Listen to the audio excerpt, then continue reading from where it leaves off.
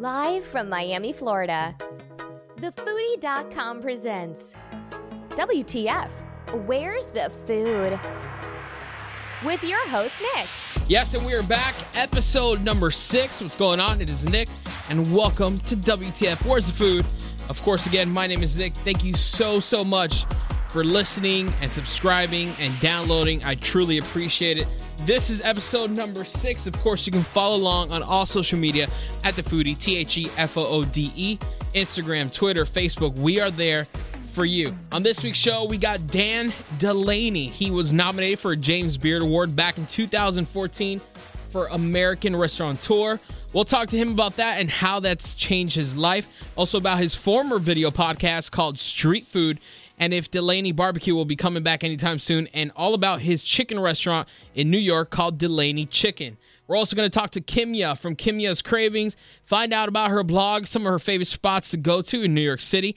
Also, if she had one superpower, what would it be? And we'll find out if she has any tips on someone starting a blog. She has a great tip, actually, so we'll find out from her a little later on the show. And then we're going to be joined by Fred Parent, who is the Hendrick's Gin brand ambassador. We'll talk to him about what makes Hendrick's Gin so great. He'll teach me some great new fall cocktails you can make at home with Hendrick's Gin. And we'll also find out about the Hendrick's Gin Grand Garnisher coming to Miami in December. Plus, got some food news on McDonald's, Pizza Hut, and there is now, ladies and gentlemen, a $24 cup of coffee, and it exists. And I'm going to tell you all about it. Plus, the food porn of the week coming to you this week from Fat Girl Hedonist. So all this and so much more on episode number 6 of WTF, Where's the Food? What do you say? Let's jump right in to episode number 6 with my conversation with Dan Delaney.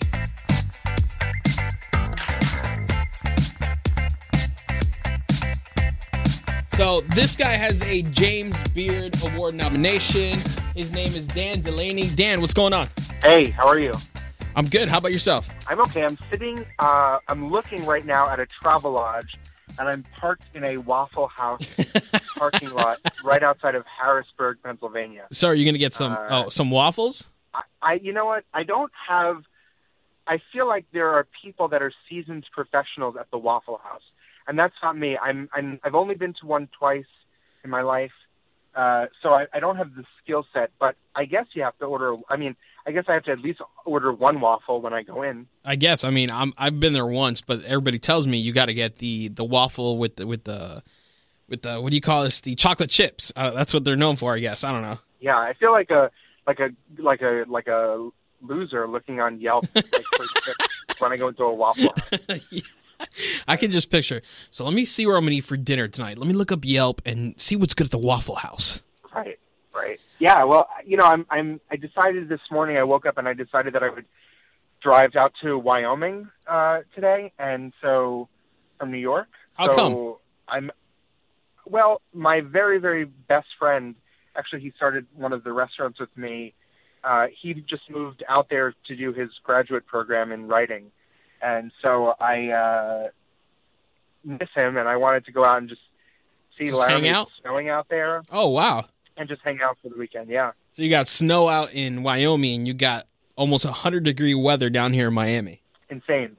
Crazy. So, Dan, for people that don't know you, tell everybody a little bit about yourself. Well, to kind of go like in reverse chronology, right now I own a fried chicken sandwich shop, which is in New York City, which is called Delaney Chicken. Which we'll talk about. But before that, I had a barbecue place called Delaney Barbecue, and these two are like the things that I've done as an operator in the food space. But then before that, I kind of did a bunch of different things. I hosted supper clubs. I ran like email newsletters about food. I produced video content about food. I had 2 podcasts for a while. I've done a bunch of different things in the food space before finally opening up the restaurants. And that's kind of the synopsis. And you're leaving out a very important part that you were nominated for a James Beard Award. Yeah, well, the barbecue restaurant, that was very unexpected. The barbecue restaurant opened up in 2012, and we were lucky to receive a lot of very high praise write-ups in the New York Times, and on all of these lists, and then personally through that got nominated for the James Beard Award, and also for Zagat's 30 Under 30 awards. So it was great to. I mean, I remember sitting in my house and like all of a sudden I got this. I wasn't even tuned into the James Beard Award. Yeah, it's in the back of your mind. You're not even thinking about it. No, and all of a sudden my phone blows up and I'm getting just congratulations from all these people, and I had no clue what anybody was talking about. And then I learned, but again, it was just completely unexpected. And did your life change, or the restaurant just started becoming more popular after that nomination? Well, I think that actually the restaurant, if we were to be very technical, I think that the restaurant actually became popular whenever there was some sort of local write-up, and that actually had more impact than anything else because, everyday Joe is not tuning into the James Beard Awards. Correct. So us food nerds are tuning in. Yeah. Where it did help a lot is sort of in establishing credibility as I moved forward, as I tried to do fundraising for more restaurants, as I went to try and seek publicity or media. So it becomes a factor that adds credibility as I go out to talk about what I'm doing for business purposes. And now as I'm looking to expand, being able to say, a James Beard Award nominated restaurant or food, whatever, that's very helpful. Mm-hmm. And, so I think that's actually where, and it's one of these things where it's in a sense, winning or not winning, you win sort having the nomination or winning, you really are because if you're an Academy Award nominated actor, you're always that. Correct. They advertise you in the movies as Academy Award winner or nominated actress. Exactly. Yeah. So in that sense, it's proven to be pretty helpful. And I know you had to shut down the barbecue shop, right? Earlier this year. Yeah, we had it open for a while. We ultimately had to close it. The reasons for the closure were a lot, but the sort of the easiest one to sort of wrap everyone's head around was simply the fact that the lease was coming to an end, the building was going to be knocked down, and so there are other reasons why it made sense to close it, but the easiest I think to comprehend is just that we didn't have space, and the reason that I didn't ultimately move it to a new location is that I found that it was actually easier to focus on one thing, in this case, the chicken place, mm-hmm. And really just work to make that great. That has the DNA of something that's more replicatable. So it also just made sense to focus on the thing that I enjoy equally, but has more economic viability as something that is expandable and replicatable. So do you see Delaney Chicken going worldwide or nationwide one day? Well, I certainly would love to open up more locations.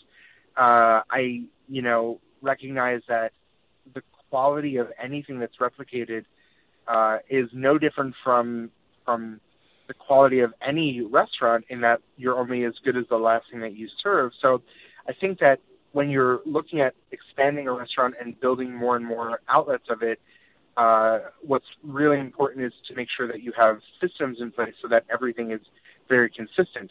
Would I like to see it expand nationally or internationally? Yeah, totally. But if we find that we can only expand, within a 600-mile radius of New York City in order to keep the quality up, then I'd rather have that, especially with my name on it, than let it suffer in quality for larger expansion. 100%. So now someone who's listening in the New York City area and has never checked out Delaney Chicken, how would you describe it to them? Well, we have a very small menu. I like to think about it sort of as like the Five Guys or In-N-Out Burger of fried chicken sandwiches. Now we're talking. We're talking. Yeah, it's very small, very simple menu. We have 3 sandwiches on the menu.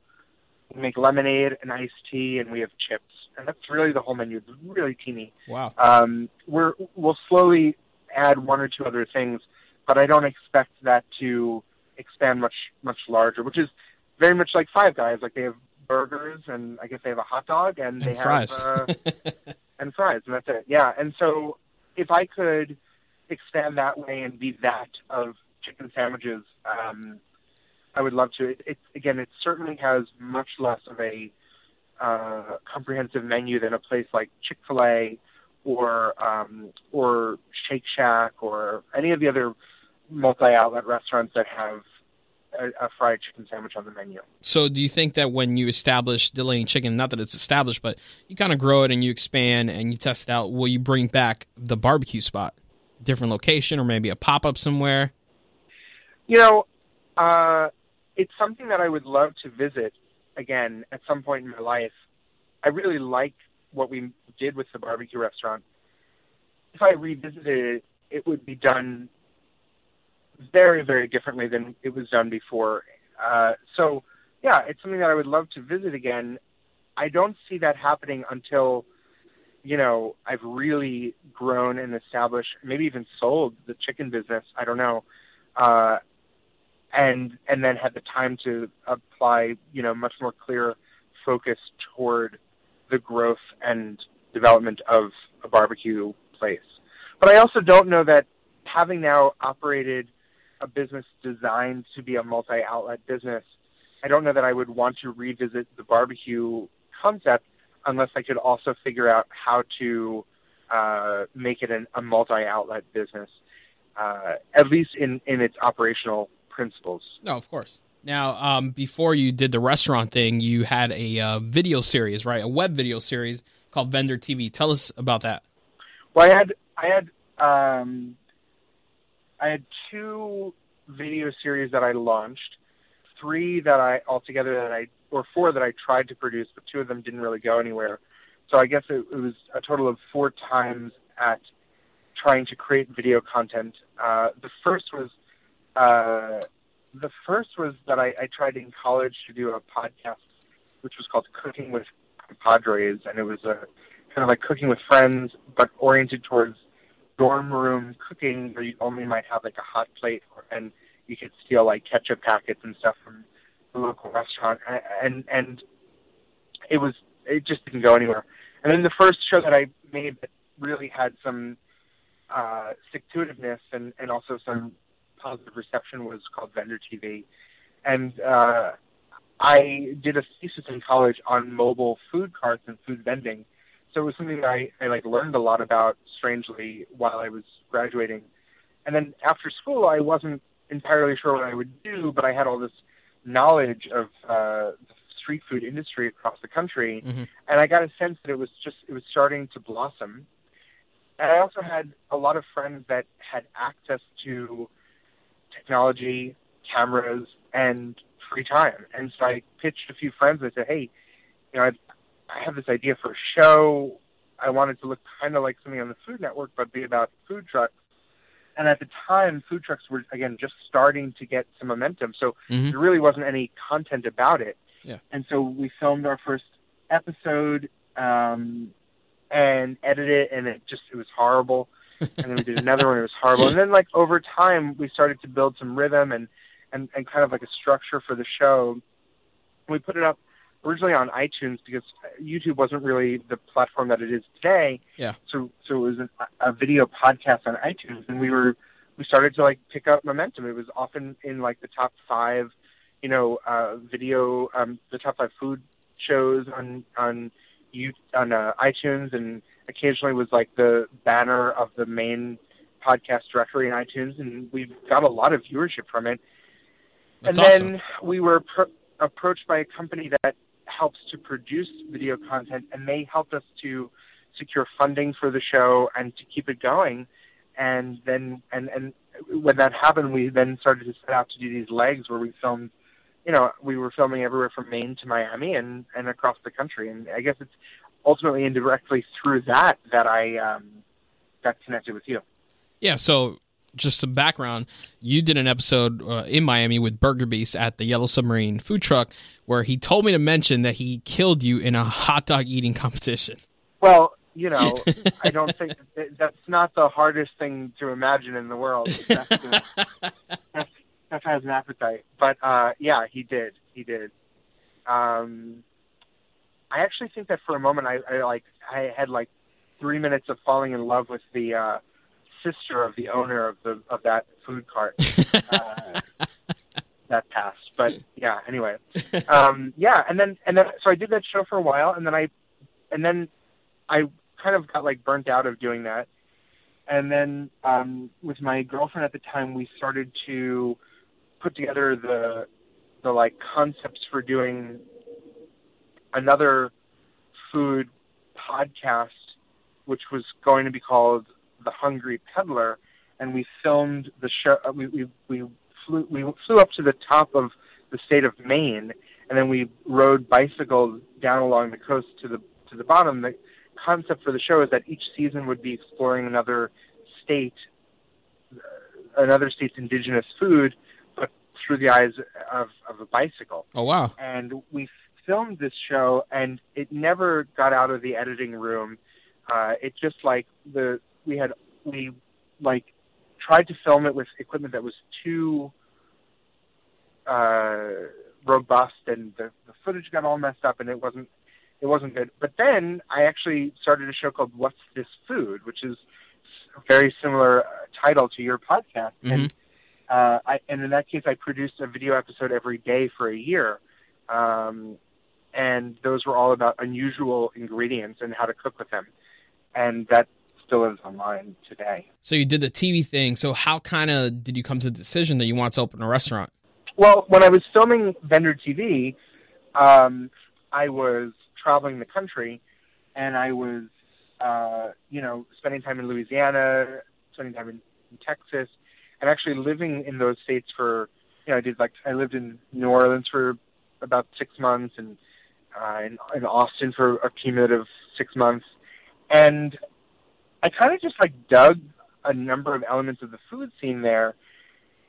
And I was trying barbecue down there, and I hadn't tried anything that was remotely close to what I've had in, what existed up north in New York. And when I started to do Vendor TV, I said, well, there's no reason that we can't produce a show that's of the Food Network quality. Let's just make it look that good. Mm-hmm. And so I said, well, why can't we produce barbecue that tastes this good in New York, where I live? And having done the show What's This Food, I had been writing recipes every day and learning how to create recipes and really how to cook. So I kind of felt like I was up to the challenge of learning to make really good barbecue. And so I bought a smoker, and then a bigger smoker, and a bigger one. And finally, when I was down in Texas, I got my hands on a huge smoker, like a 18 or 20-foot offset barbecue smoker. And I pulled it up to New York City with a U-Haul truck full of wood. And then decided that I would set out on making good barbecue. And just, the thing is, it was very hard. The folks that own barbecue restaurants are not very receptive to letting people into their kitchens. Correct. Because it's all about trade secrets. But mm-hmm. So the way that I figured out how to do it was just kind of saying, well, I'm going to set up some parameters. People saying you don't need anything but salt and pepper. The best places don't need barbecue sauce. The best places only use this type of wood. So I kind of just put these parameters up saying, okay, well, we're only going to use this seasoning. We're only going to use this and that. And by creating all these constraints around what I was doing, it kind of limited what knobs that I could turn, what variables that I could adjust. And I got to this point where I was just okay, well then really the only things that I can adjust are what type of meat I buy, and what type of salt I use, or how coarse that pepper is going to be, and how liberally I apply it, and then what temperatures I'm cooking, the meat for, and if I wrap it. But the variables became smaller and smaller, and so in the sense, I started to think more abstractly about this, and ultimately got to a recipe for brisket that I think that when produced accurately is truly some of the best that I've had in my life. it's now rare that I go to a barbecue place and I try their brisket, and I feel longingly that I wish that we could be at that caliber. That barely happens at this point, and I think it's just because of like how much energy we put into revising the formula and the recipe and the technique. Now, when you come down to Miami, if you have been in a while, what are some spots you like to go to? Well, I think that, I've only been to Miami about 3 or 4 times, and I hope this doesn't offend anybody, but I didn't really enjoy my time over by South Beach. What I really enjoyed was exploring the Cuban neighborhood or the Cuban neighborhoods in Miami. I'd love to be able to do that more. I would love to be able to go back to, I think it's El Rey and have a frita cubana. Oh, yeah. Rey de las fritas. Yeah, super delicious. And, I really enjoyed visiting the Palacio de los Jugos, the Palace. Mm-hmm. I thought that was a really exciting experience sitting out there, and I think at the time they were like making chicharrón, which was wonderful. I think that had I on a visit back, it would be to have more time to explore the like heritage places in Miami, which are usually the things that are most exciting to me. I try and stay away from the new places and try and find the old places. Yeah, I mean, South Beach is touristy. It's just like any other city that they have a tourist area, so I can understand why you're not a huge fan of it. So could we see something from you, maybe the Chicken Shop barbecue in Miami in the next few years? Yeah, I would love it. I really think that the chicken place would do well in Miami. We're, in the process right now of building a new location and finding additional new locations that we can build in. We're going through fundraising, and I'm expecting that our growth pattern will be that we radiate out from New York. But I think that operating in a city like Miami would be great for us, and I think that folks would really like it. Well, Dan, thank you so much for taking some time out. Truly appreciate it. We welcome you back to Miami with open arms and up for another hot dog challenge when you come back down. I'm down. That sounds great. Thank you for having me. Thanks, brother.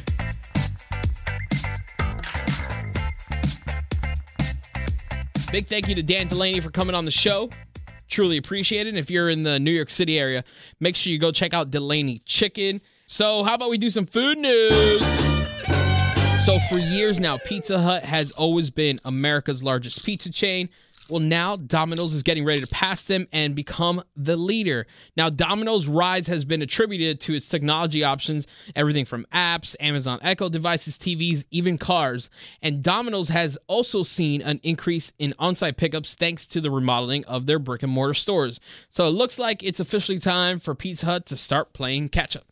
Now, a McDonald's store in Singapore just installed 100 phone lockers as it's trying to implement a phone-off, phone-on policy at this location. As crazy as this sounds, McDonald's wants to live in a world where you put your phone away and enjoy your food without snapping photos of it first, which I am totally not cool with. So McDonald's said it might be possible to expand the lockers to other stores, but right now it's only testing it at the Singapore location.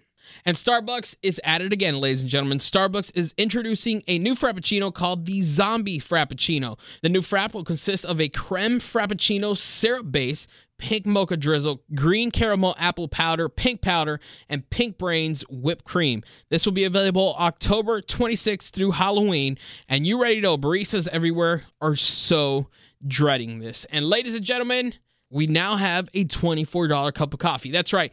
11 Madison Park, which just reopened after a revamp, now sells a cup of coffee for, get this, $24, people. The restaurant's coffee director spends about 10 minutes preparing one cup of coffee using rare high-end beans and fancy machines. So, I want to try it, so make sure you try. Head to 11 Madison Park. And Mr. 305, Mr. Worldwide Pitbull, is opening a restaurant in South Beach. The restaurant will be called I Love 305 inside the former Bon Air Hotel on Ocean Drive. It will be a full-service restaurant and bar and will feature a cocktail lounge in the lobby as well as a daiquiri bar and so much more. So make sure you look out for that. And that's all the food news. Of course, you can follow along and get all the news on the website right now, thefoodie.com, TheFood-E kimyascravings.com. And how about a word from one of our sponsors, The Yielding Seed? So there's this really amazing meal delivery service I need to tell you guys about. It's called The Yielding Seed. Breakfast, lunch, and dinner, they do it all and do it all well. No need to go to the grocery store and buy ingredients to make your food. They bring the meals to you so you can spend more time doing the things you want to do and less time trying to meal plan. I can tell you from personal experience, it is the best tasting meal delivery service in the Miami area. And you can sign up for the traditional plan or the paleo plan because there's something for everyone. The Yielding Seed takes great pride in providing chef-prepared, freshly made meals each and every day for each and every one of their clients. You want to have The Yielding Seed, so what are you waiting for? And sign up today at theyieldingseed.com. You'll thank me later. And now we're going to talk to a good friend of mine, Kimya from Kimya's Cravings. We're going to find out all about her blog, some of her favorite spots to go to in New York City. We're also going to find out if she has any advice for someone looking to start their own blog. So let's jump into my conversation with Kimya from Kimya's Cravings.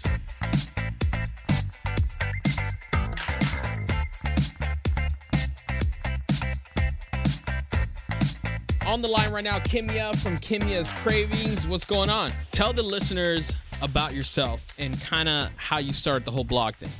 Yeah, so my name is Kimya. You can find me on Instagram at Kimya's Cravings with a K. Alliteration is my favorite literary device, and you can learn more at kimyascravings.com. It's essentially your ultimate go-to guide for where to eat, drink, be merry. Features a lot of my favorite products, restaurants, travel spots, and just sharing my experiences with my readers. And how'd you get started on the whole blog thing? Oh, it's actually really funny and kind of a long story, but I will shorten it as much as I can. Here's the Sparknotes version. It honestly traced back all the way from my very first internship, like 4 or 5 years ago. I was interning at this boutique PR agency called Melrose PR, and I was just trying to figure out what I wanted to do before I entered college, and I was interning at this PR agency, and my boss, her name was Kelly. One day she took me out to lunch with her friend, who at the time was writing for Us Weekly. Back then, I wanted to be a celebrity reporter. I was in awe. I was like, oh my God, this woman has interviewed all the A-listers. So her name was Kat, and I was at lunch with Kelly and Kat, and I was asking Kat about how she got into celebrity reporting. But then at the time, she was thinking of pursuing something else. So then, fast forward, after college, I had my first corporate job, and one day I stumbled upon Kat's profile, and I saw that she had moved to SF and she was writing for this food and travel publication called thedailymeal.com. And with my corporate job, I knew I could pursue something else on the side. So I reached out to Kat and sent her a message, like, long time no talk or see, I think, and I essentially right off the bat asked her, like, hey, can I contribute to the Daily Meal as well? I love food, I love traveling, I love writing. So she connected me to the editor and the chief at the time, who was Chelsea. And so from there, I would be invited to a bunch of cool restaurants and different events. And one day, it's actually really funny because Chelsea had forwarded me this pitch where it had come from this woman named Kelly.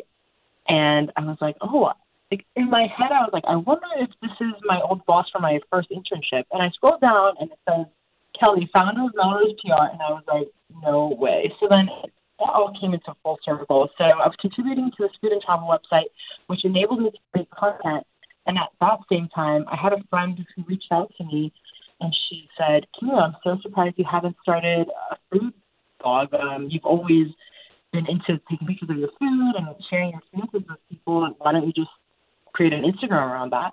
So then that's when I had a light bulb moment. And at the time I had my own personal account, but I had already grown some kind of a following at that time. I had, I'd say, about 1,800. So I was like, oh, let me just convert this into my own page. And I had brainstormed some cute little witty names. I had the most random things. I still have the little list in my phone, like The Hungry Heart, Feels for Meals.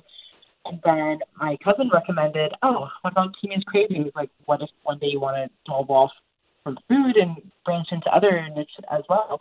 So then that's when the Kimya's Cravings came along, and it just stuck ever since. And I just kept posting pictures about my food and the events I would go to. And then I was doing it so consistently that it honestly has led me to where I am today. That's incredible. So it didn't even have Kimya's Craving first. It could have been something else.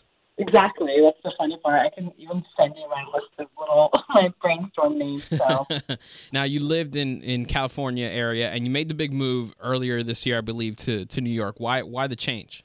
It's actually funny because New York has always been on my vision board for the past, like, I hate to even say this, from a decade ago. It's always been on my vision board. I had visited New York for the first time with my family about 10 years ago, and I fell in love with the city. I love the energy, and I was able to see myself there down the line, whether that was when I was 40 or 25 or whatever it was. And it just has such an eclectic scene with food, and it's just media capital of the world, essentially. So I always see myself here at one point. And now you've kind of combined the whole food and travel lifestyle thing into one blog. So you've been traveling a lot more. What has been your favorite city so far? Oh, that's a tough question. I've been to so many places just these last few months, but I would have to say off the top of my list, I love Hawaii. It's just so scenic, so serene. The water's so blue, the greenery is so green, as redundant as that sounds, but it's just, honestly, there's no place that compares to the beauty of Hawaii. I've went to Boston not too long ago. I mean, not Miami? I did visit Miami a few months back, and it was really fun, too. So that's a tough question. But I feel like Miami's kind of a mix of Vegas meets like LA. It's kind of, has the best of both worlds with the beach and the nightlife. But Miami's up there, too. It's beautiful. Now, New York, there's just every kind of food out there. Anything you think of, it's in New York. Do you have any favorite restaurants so far for the time you've been there? Ooh, totally. I really like Serafino. They have awesome Italian food, and the ambiance is on point. I also recently went to this Greek restaurant in the West Village called Nisi, Nisi, and oh my God, I was in love with the interior and the overall experience, and the atmosphere, and the staff was super friendly. So off the top of my head, those are some of my top picks. Now, random question here. If you had to pick a superpower, one superpower, what would it be? Ooh, the ability to read minds.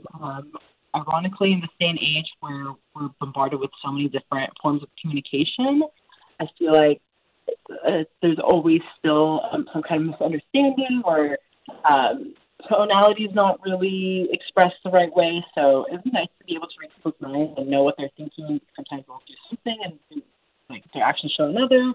So it'd be nice to just read people's minds and minds. Now, if for anybody trying to start a blog, it's so congested, but you can still start something if you got something original.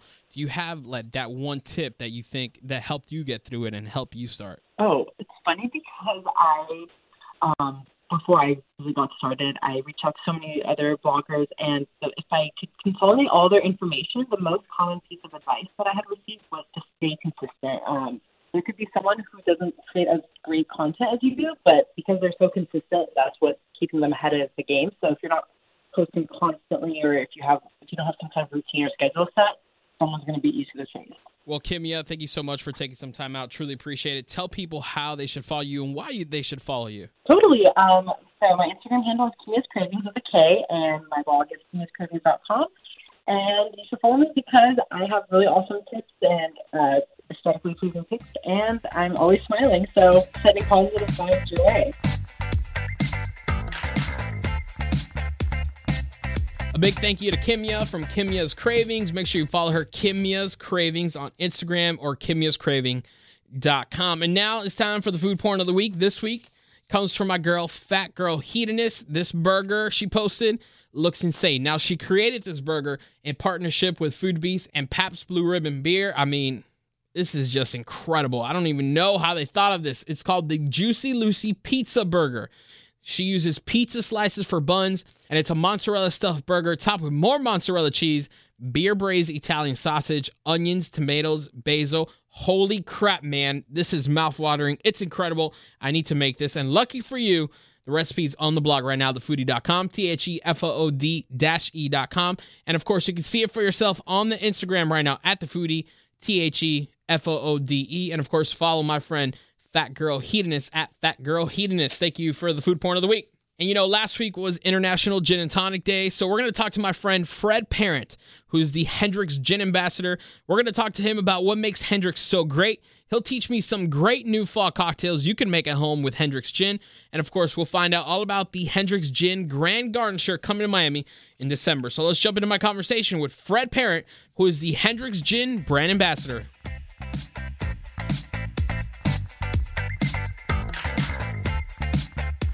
I would say he has a pretty cool job. On the line right now, a good friend of mine, Fred Parent, the Hendrick's Gin Brand Ambassador. Fred, what's going on?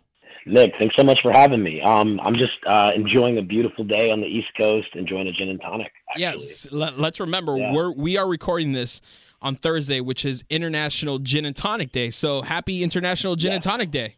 And to you, good sir. I appreciate it. It's been a lovely one so far. So what makes a great gin and tonic besides the great Hendrick's Gin to you?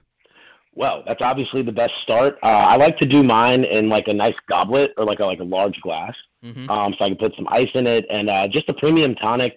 I've been ranging everything from a Mediterranean tonic that I really like to use, but really just a premium tonic. It goes great with the premium gin, and cucumber, of course, is my favorite garnish.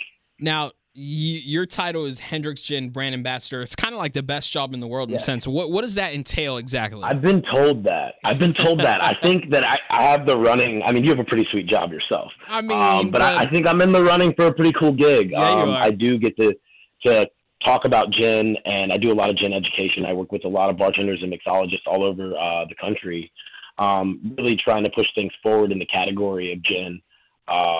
And definitely I get to consume some gin as well, like I am today, which is really nice to get on the back end of it. And how'd you kind of fall into this job? How'd you become the Hendrick's Gin Brand Ambassador? I got to say, I didn't know about this job until it was my job, if that doesn't sound crazy.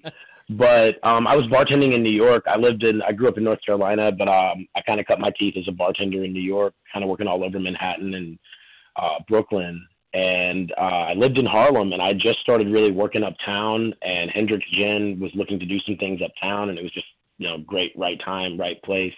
And we were really able to do some amazing stuff there, which then led me to being able to work nationally for Hendrick's. So I was in the Midwest. I was in Chicago for about a year, and then came back to the East Coast, which brought me back to Miami, which I'm really excited about. I'll be down. That's incredible. So do you have a favorite Hendrick's Gin cocktail? Besides gin and tonic. That's like picking your favorite kid, It's like, that's tough. That's always tough, right? I do have a particular gin and tonic that I love, that I do with Hendrick's Mediterranean tonic. And then I do like a sprig of rosemary and a couple of blackberries with the cucumber. Definitely add the cucumber still.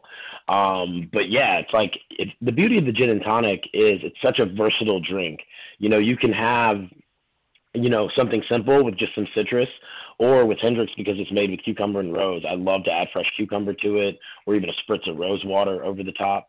When you add some herbs like basil or rosemary or even sage sometimes, and I like to balance that with berries or citrus or cucumber or another melon like watermelon, just adding those things to a simple one-in-one drink like a gin and tonic can really kind of wake it up and make it a lot of fun for a party too. That's what I'm talking about. And it's fall season, winter's coming up, even though that doesn't exist down here in Miami. But what are some... I always thought that was funny. But it's still nice to have the fall flavors, right? Yes. I'm sure the Starbucks is still doing the pumpkin spice. Oh, of course. And they have now maple pecan latte. They do the fall, kind of fall. Oh, there we go. So we're still bringing the fall flavors, so that's good. But what kind of fall flavors can we do, fall cocktails with a Hendrick's Gin? For me, whenever I start building cocktails, I always like to make new ones each fall. It's one of my favorite seasons. But these two particular punches that seem to come back every year, one's called the Fall All Over. And really, it's about 4 parts gin, 4 parts hot apple cider or hot apple cider tea, 2 parts cloudy apple juice, 2 parts fresh lemon juice, and then a little bit of simple syrup to taste, but maybe 1 part simple syrup. And if you really want to do it right, you could use ginger syrup to add some that spice to it. You just build that in a punch bowl. You can make that hot or cold. If you do it cold, just use the cloudy apple juice. But basically, it's like fall flavor. You get apple, you get all the botanicals in the gin, you get some fresh citrus in there to wake it up, and some ginger kind of to bring it all together. So that's one of my personal favorites. Also, I have one that I do with pear called the Unusual Pear. which is really just some pear puree or pear juice with basil, fresh lime juice, and Hendrick's gin, usually served cold, or you can make it as a punch. But it really kind of wakes up those fall flavors that I really like to kind of revisit. I mean, it sounds like I'm going to have to make some Hendrick's gin cocktails tonight. That's what I'm talking about. I like it. I'll definitely follow up. I'll send you some of these recipes so you just have them for yourself. So I can share with everybody. Everybody listening is going to want to make these. And come December, Hendrick's Gin is bringing down the Grand Garnisher. Tell me about that. Yes. So the Grand Garnisher is making its way across the country. One of the last stops is actually going to be during Art Basel. And we're going to be bringing it all around Miami and probably Wynwood and some other parts of the city to just kind of enjoy it. And we'll be doing some other parties that I still don't have all the details on, but we'll be doing some other parties throughout the week that is going to coincide with that as well, including one party called the Turtleneck Club, which I can't tell you everything about, but you'll definitely be invited to. Thank you. It's going to be really, really awesome. So the Grand Garnisher is essentially a stagecoach built by Hendrick's that garnishes cucumbers, powered by a man riding a penny farthing bike. So it really is a fun thing to enjoy, but it also garnishes your cocktails. So there will be some parties that we're going to actually be garnishing the drinks from the Garnisher. That's incredible. Really cool. Well, we look forward to that. Fred, thank you so much for taking some time out. Continue to enjoy your gin and tonic, and we'll see you in December. Cheers. Well, thanks a lot for having me on. Look forward to talking again.